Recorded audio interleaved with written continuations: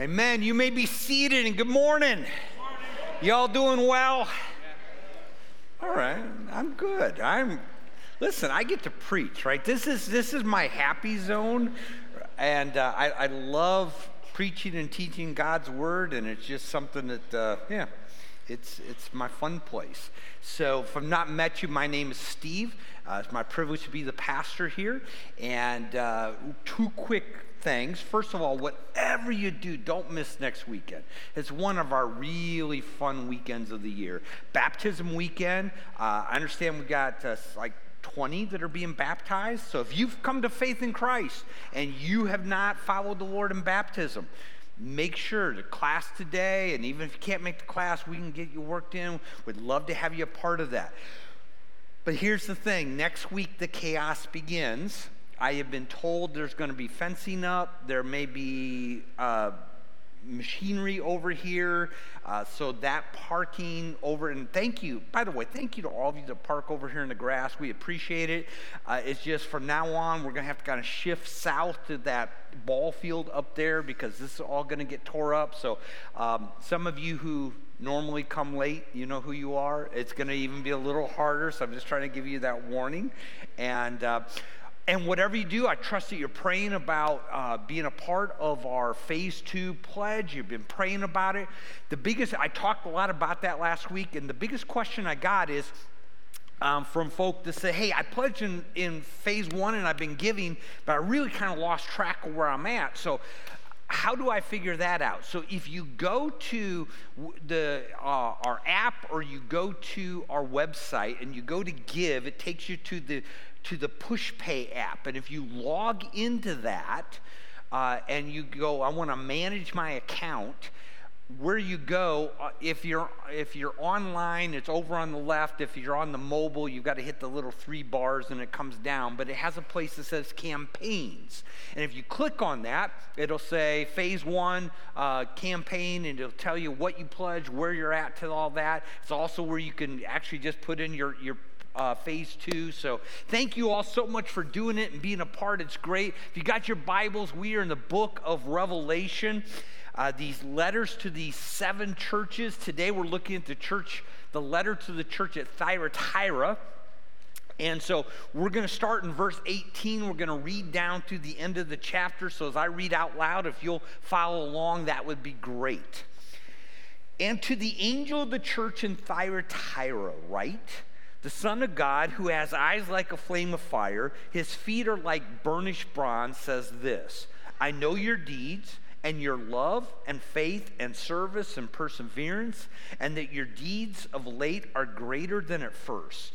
But I have this against you, that you tolerate the woman Jezebel, who calls herself a prophetess, and she teaches and leads my bondservants astray, so that they commit acts of immorality and eat things sacrificed to idols. I gave her time to repent, and she does not want to repent of her immorality. Behold, I will throw her on a bed of sickness, and those who commit adultery with her into great tribulation, unless they repent of their deeds. And I will kill her children with pestilence, and all the churches will know that I am he who searches the minds and the hearts, and I will give to each one of you according to your deeds. But I say to you, the rest who are in Thyatira, who do not hold this teaching, who have not known the deep things of Satan, as they call them, I place no other burden on you. Nevertheless, what you have, hold fast until I come. He who overcomes and he who keeps my deeds until the end, to him I will give authority over the nations, and he will rule them with a rod of iron, as the vessels of the potter are broken to pieces, as I also have received authority from my Father. And I will give him the morning star.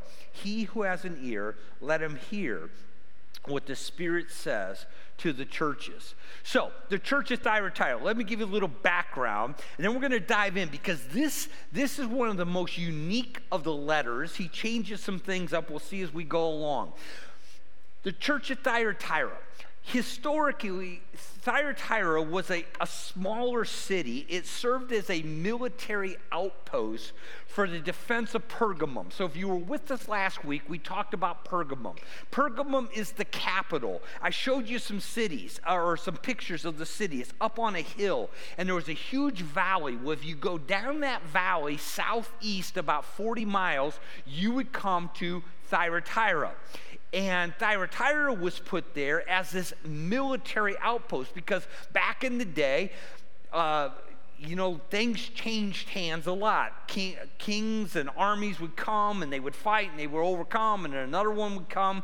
And so Pergamum being the capital, they put this city about 40 miles down this valley because this is the way the armies would have had to come. And so they would be, in essence, that first line of defense, but it would also give time for someone to get from Thyatira to Pergamum and let them know, hey, there's an invading army that's coming. And so, honestly, it's probably not where you wanted to live. So they were attacked, they were defeated, they were inhabited, they were attacked, they were defeated, they rebuilt, they were attacked. A zillion times in history. That's what they were there for. But then when the Romans started coming to power in the 200 BC time framework, Rome was this great military power. And there were not a lot of invading armies. And so Thyatira began to know this time of peace. They weren't being attacked. They began to prosper and they began to grow. It never became as large as Ephesus or Pergamum, and it was really known as, best way I could probably put it, it was kind of a blue-collar city. People here worked with their hands. They were, kind of the ones that were wool workers. Obviously they live in a valley, which if you're in a valley, it's very hard to defend yourself, but it's also down where the water is. So there were fields, and so having the herds and the flocks and all of that, and that's kind of what they were known for, was wool and dyed fabrics.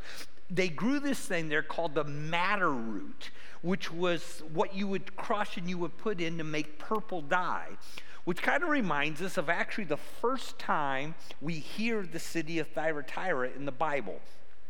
It's back in the book of Acts. Remember, Paul has come over to Greece. He's in the city of Philippi. On the Sabbath, he goes out by the river where the Jews would gather if there was no synagogue. And there, we're told, he meets a woman by the name of Lydia from the city of Thyatira. Excuse me, a seller of purple fabrics. That's what they made.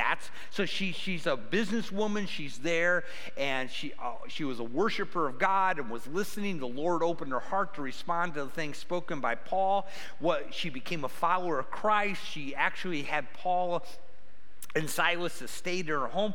We don't know if she then ultimately went back to Thyatira, took the good news, and that's kind of how the church began, or if it was somebody from that area in one of the churches that brought the gospel there. But there's this church there, and it had grown, and it had prospered. And so now we're another 30, 40 years down the line, in the late 90s AD.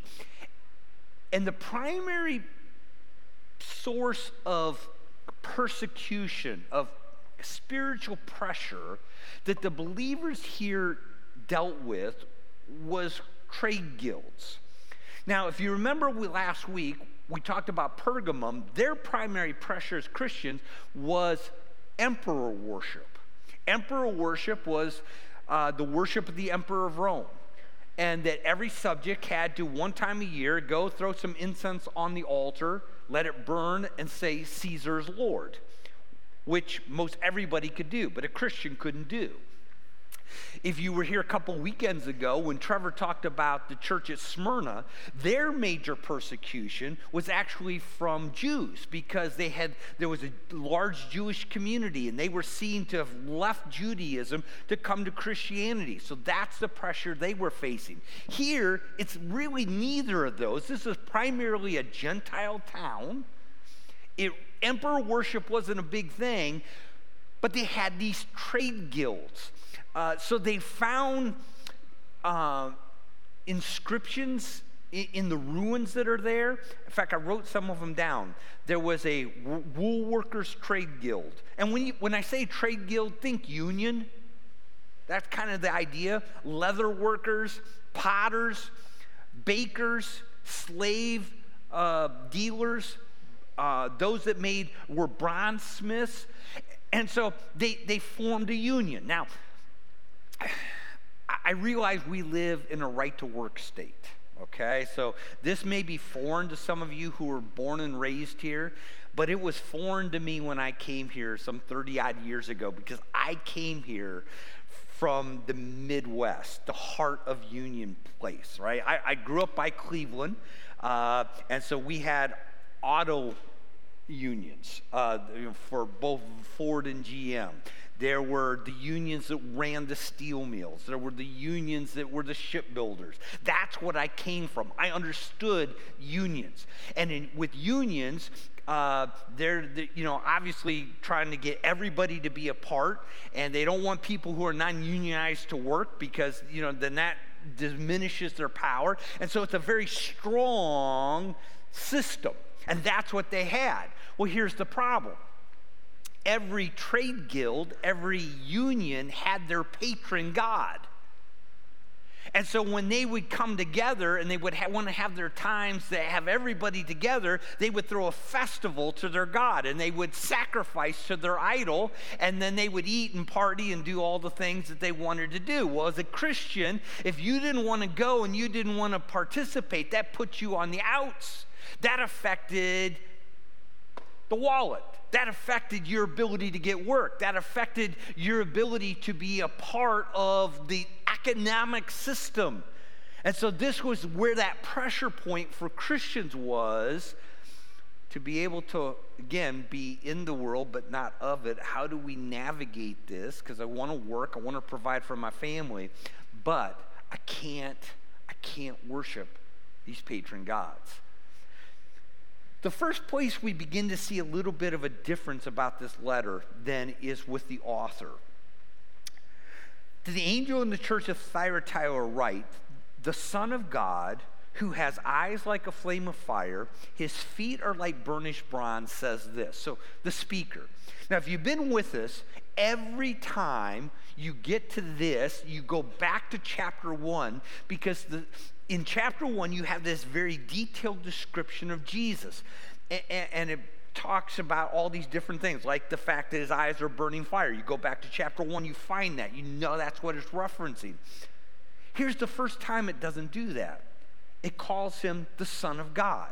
In chapter 1, it never references Jesus as the Son of God. It references Jesus as the Son of Man, verse 13. As the Son of Man, it's the reference to Daniel and Ezekiel and the one that Jesus used so much of himself. The focus, of course, is on his humanity, his compassion, and all that. The idea of that he's the Son of God, though, speaks more that he is the Almighty God. He's coming in judgment. He's coming in authority. He's coming to judge. And so, and as we're going to see, there's reasons for that because of what's going on in the church. But this is that first little bit of a change. Then it talks about his eyes being a burning fire, like, again, back in chapter 1. So I don't want to belabor this. We've already talked about it. But it's the one, he sees it all. He knows it all. His eyesight is able to look past the facades. It burns to what's really there, what's in the heart, what's going on. His feet are like a burning bronze. It's pure. It's been melted in a fire. He is holy. He is righteous. He is altogether pure. That's the idea of who is talking about this. And now he gives his commendation to them. And that is verse 19. I know your deeds and your love and faith and service and perseverance, and that your deeds of late are greater than at first. This is a church where they served faithfully. This is a church that was engaged in the ministry of the gospel. We talk all the time about living on mission. This is a church that did that. He says, I know your works. And I know your love and your faith and your perseverance in all of this, your service. Folks, can I just remind you that as a believer in Jesus, as a follower of Christ, that we were saved to serve. You know, today I think we've lost this in 20th century Christianity, right? We have our churches and we come and we do our thing for an hour and then we go out and we think, you know, hey, we checked that box. But that's not what the church was ever to be. A church was a community. A church with a fellowship of believers, and how we minister to one another is that we serve one another. And that's one of the things that Jesus is looking for here. And he sees it and he says, man, I see your works. Do you remember what Paul said in Ephesians 2? He says, for we are his workmanship, created in Christ Jesus for what? Good works, which God has created beforehand, or prepared beforehand, so we would walk in them. And then he gives a little bit of a parallelism here. He mentions kind of the motives, your love and faith, and then what they would lead to, service and perseverance. You see, love produces service. It's just the way life works. If you love someone, you will serve them. This is the way this happens. So if you're married and you tell your spouse, oh, I love you, but you never serve them, they're eventually not going to believe you. Trust me on this one. They're not going to believe you. You can say the words all you want, but you show love by serving. You could tell your kids you love them, but if you don't ever serve them, if you don't ever meet their needs, they're not going to buy it. They're going to grow up and go to counseling, right? Trust me, to figure that out.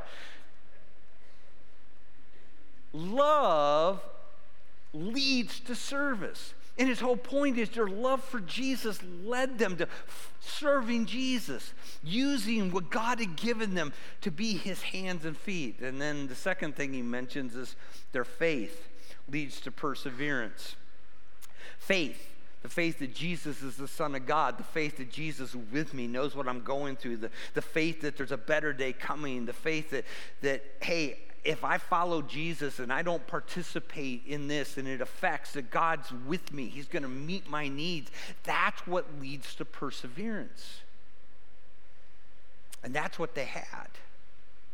And then he adds this, which is a really interesting phrase, and that your deeds of late are greater than at first.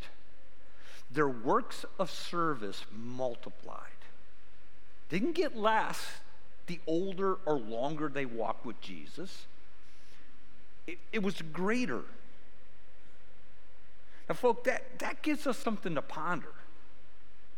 Many of us have known Jesus a long time. A lot of us came to faith as children. A lot of us have known him for a number of years.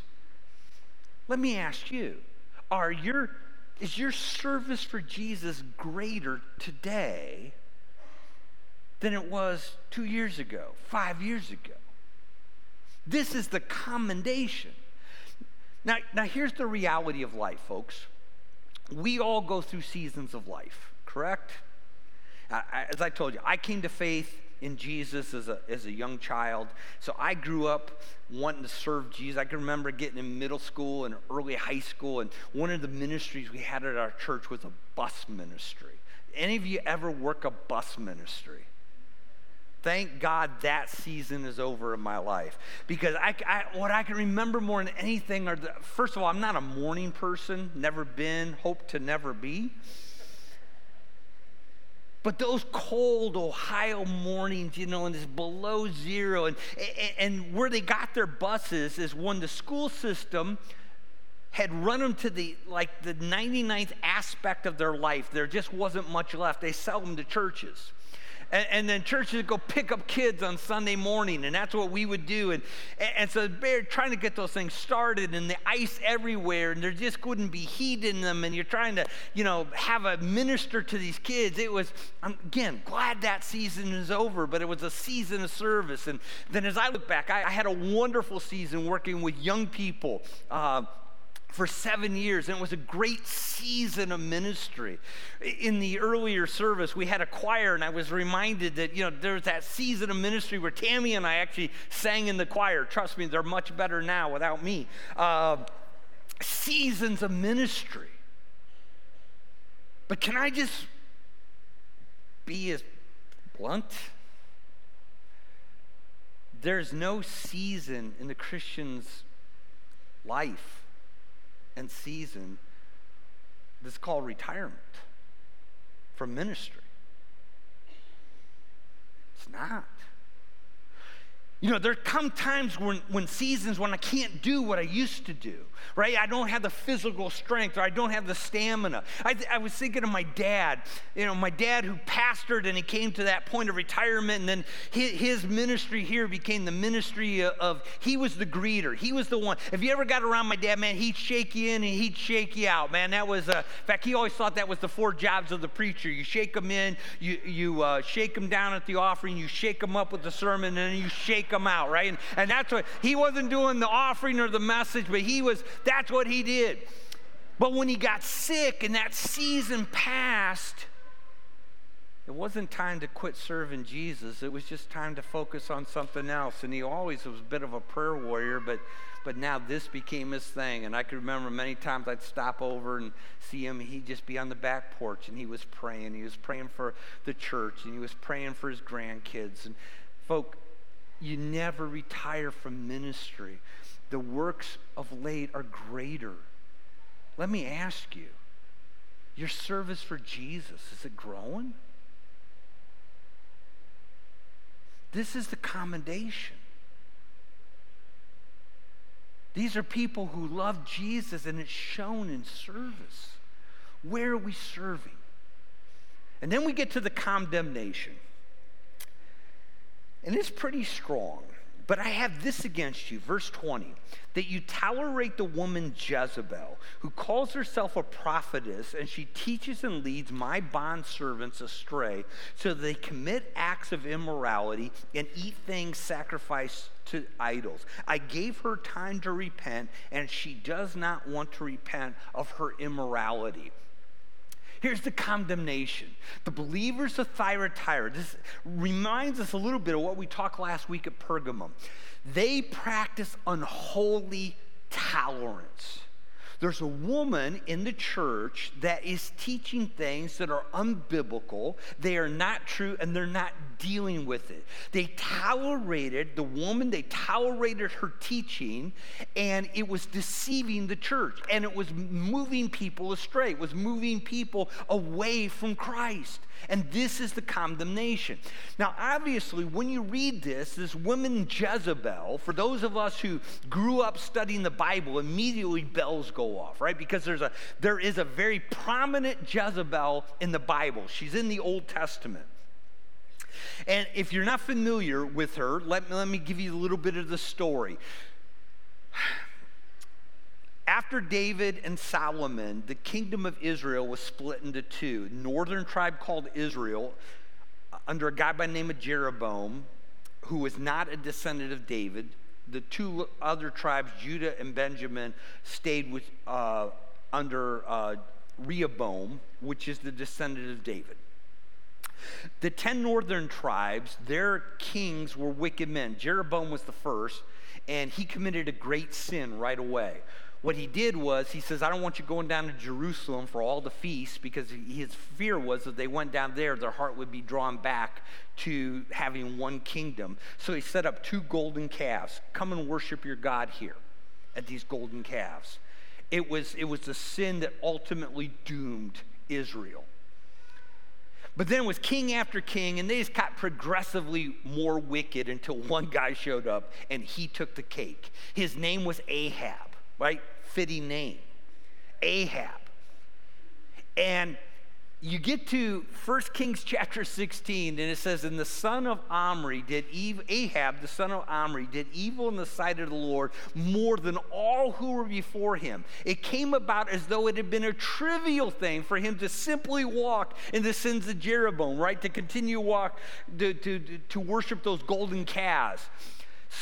What he did was he married Jezebel, the daughter of Ethbaal, king of the Sidonians, and went to serve Baal and worship him. So he marries this wicked woman who brings in Baal worship and all of the immorality surrounding that, and he sets that up as their god. You remember the story of Elijah on the Mount Carmel against all the prophets of Baal. This is that Jezebel. So the question is, when he says you have a woman by the name of Jezebel, is it literally Jezebel? I mean, is that, did her mom not like her and just gave her that name? Or is it someone in the spirit of Jezebel? And the answer is we don't know for certain. But certainly she is in the spirit of Jezebel.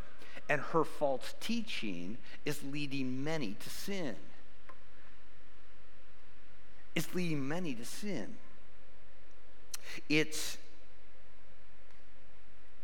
And they're not doing anything about it. They're just passively standing by. I mean, in some ways, kind of reminds you of the Garden of Eden, right? When Eve is there talking to the serpent, and Adam's just passively standing by. And this is the condemnation. And she's bringing in immorality. She's bringing in godlessness. And folk, I just got to remind you again, God has called us not to walk the way the world walks. He's called us to walk in purity. He's called us to walk in holiness. Now, we don't know. I mean, you remember if you were with us last week, he had a problem with the church at Pergamum because they went after the way of Balaam. And we talked that was it was compromised with the world. It was kind of go and do what they want. I think if that was it specifically, he would have just said that again. Or the Nicolaitans, who it was like you could just live however you want. He would have just said that. I think the clue that we get here as to maybe what she was teaching is down in verse 24. He says, but I say to you, the rest who are in Thessalonica who do not hold this teaching, who have not known the quote-unquote deep things of God, as they call them. So another false doctrine that was going around, you see it in Colossians. You also see it with with John in his first epistle, 1 John. It is this idea that spirit was good, flesh was bad. You've been saved. Your spirit is made, so what you do in the flesh doesn't matter.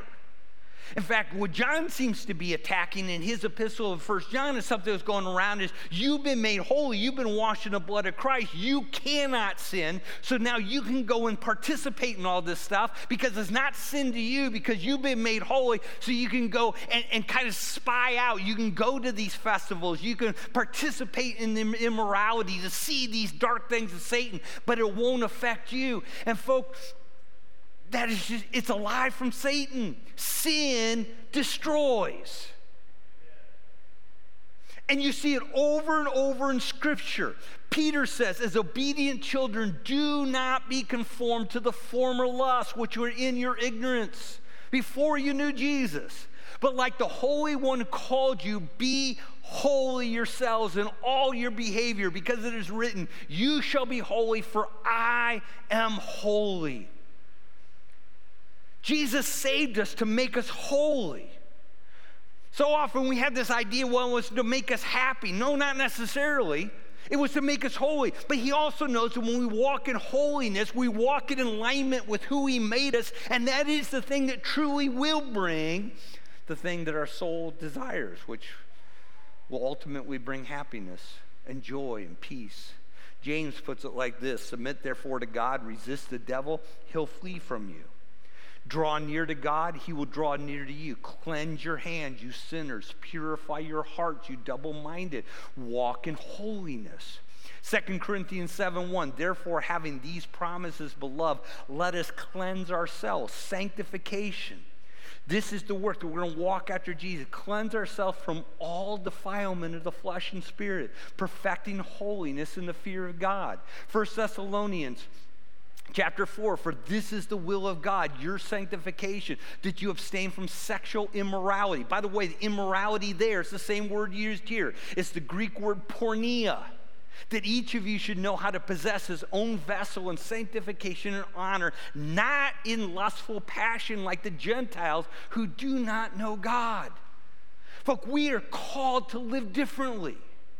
Our salvation is not based upon how we live. Our salvation is based on what Jesus did for us.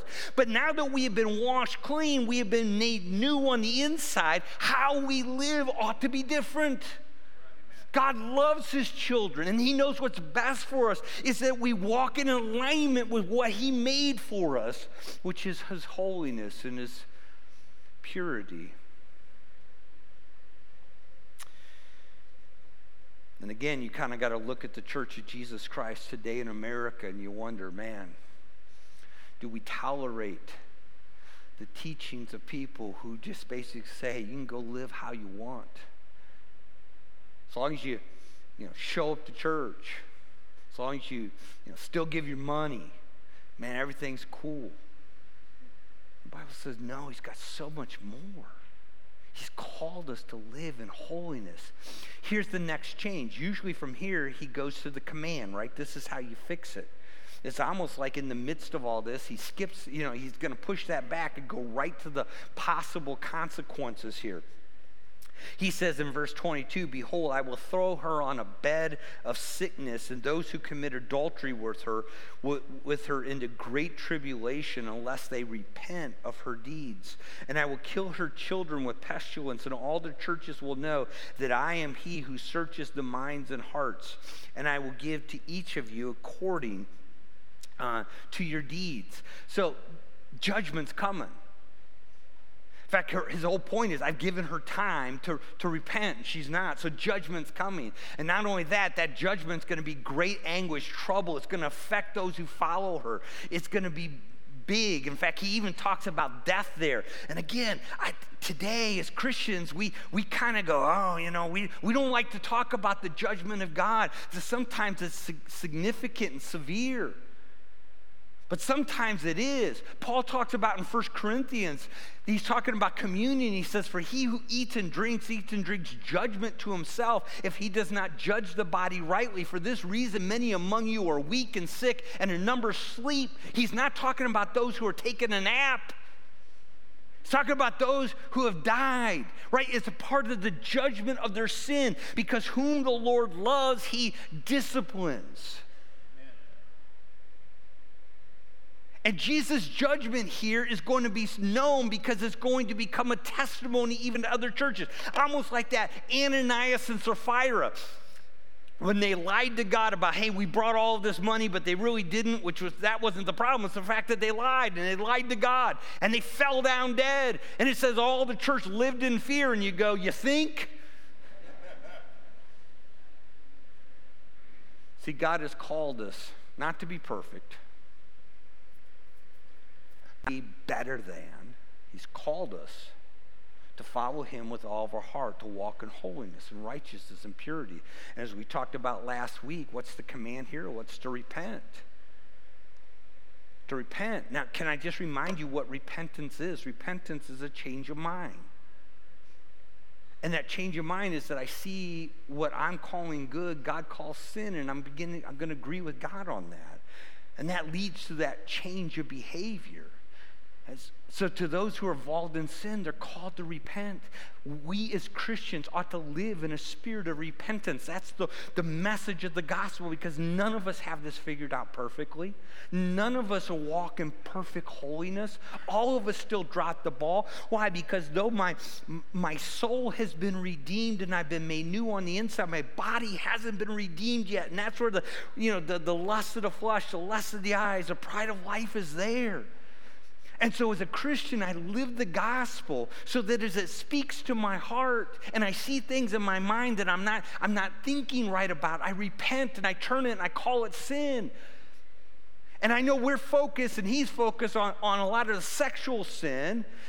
And the reason is because sexual sin has such an effect on our identity. I mean, folk,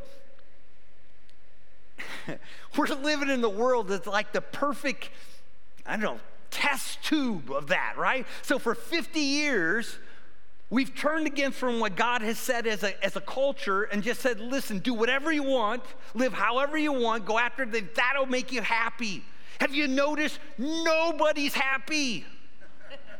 Nobody. Everybody's angry. Everybody's upset. Everybody's got a grievance with somebody else. And they push farther and farther into all of the things of deviance that God has said that's not who you are. Looking for that, it doesn't lead to that. What leads to a secure identity is following Jesus, walking in holiness, living in alignment with who.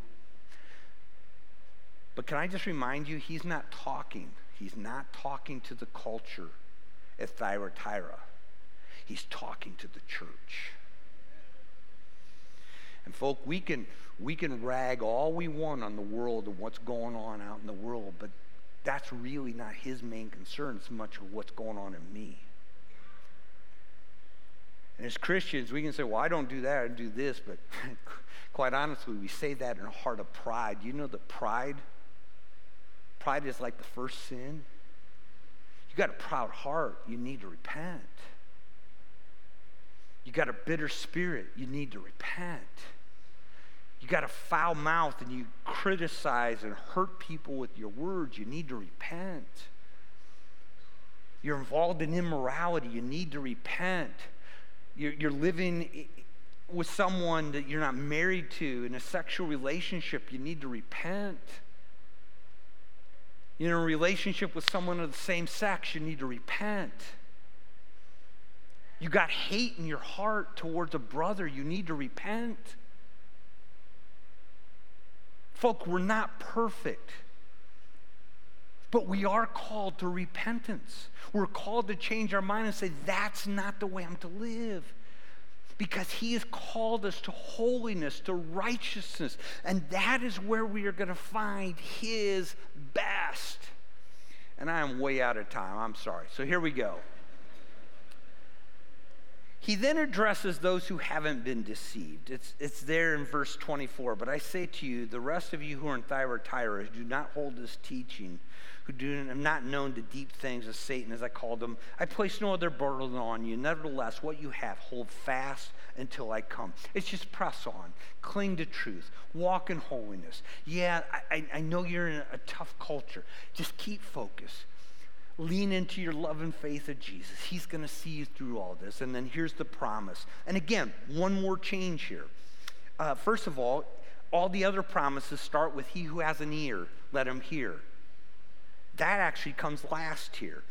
He starts with he who overcomes. But then there's a change there. To he who overcomes and he who keeps my deeds until the end. Oh.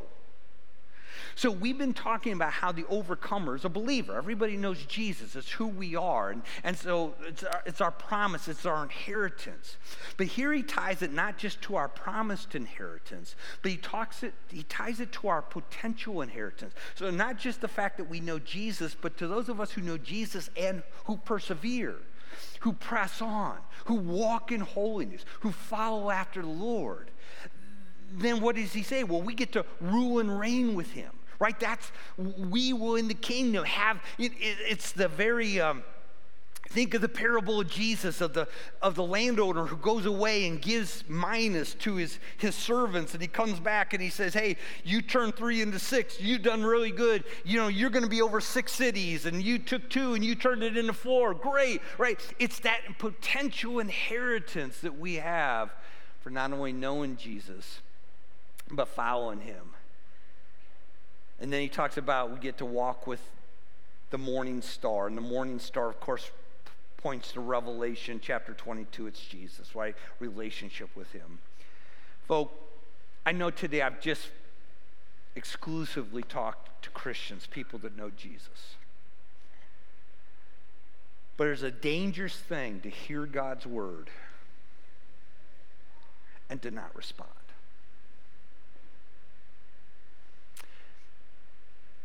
because your heart will become hard. My heart will become hard. That's why we're called to live in a spirit of repentance, to change our minds, to agree with God, to see what he calls sin, and to deal with it.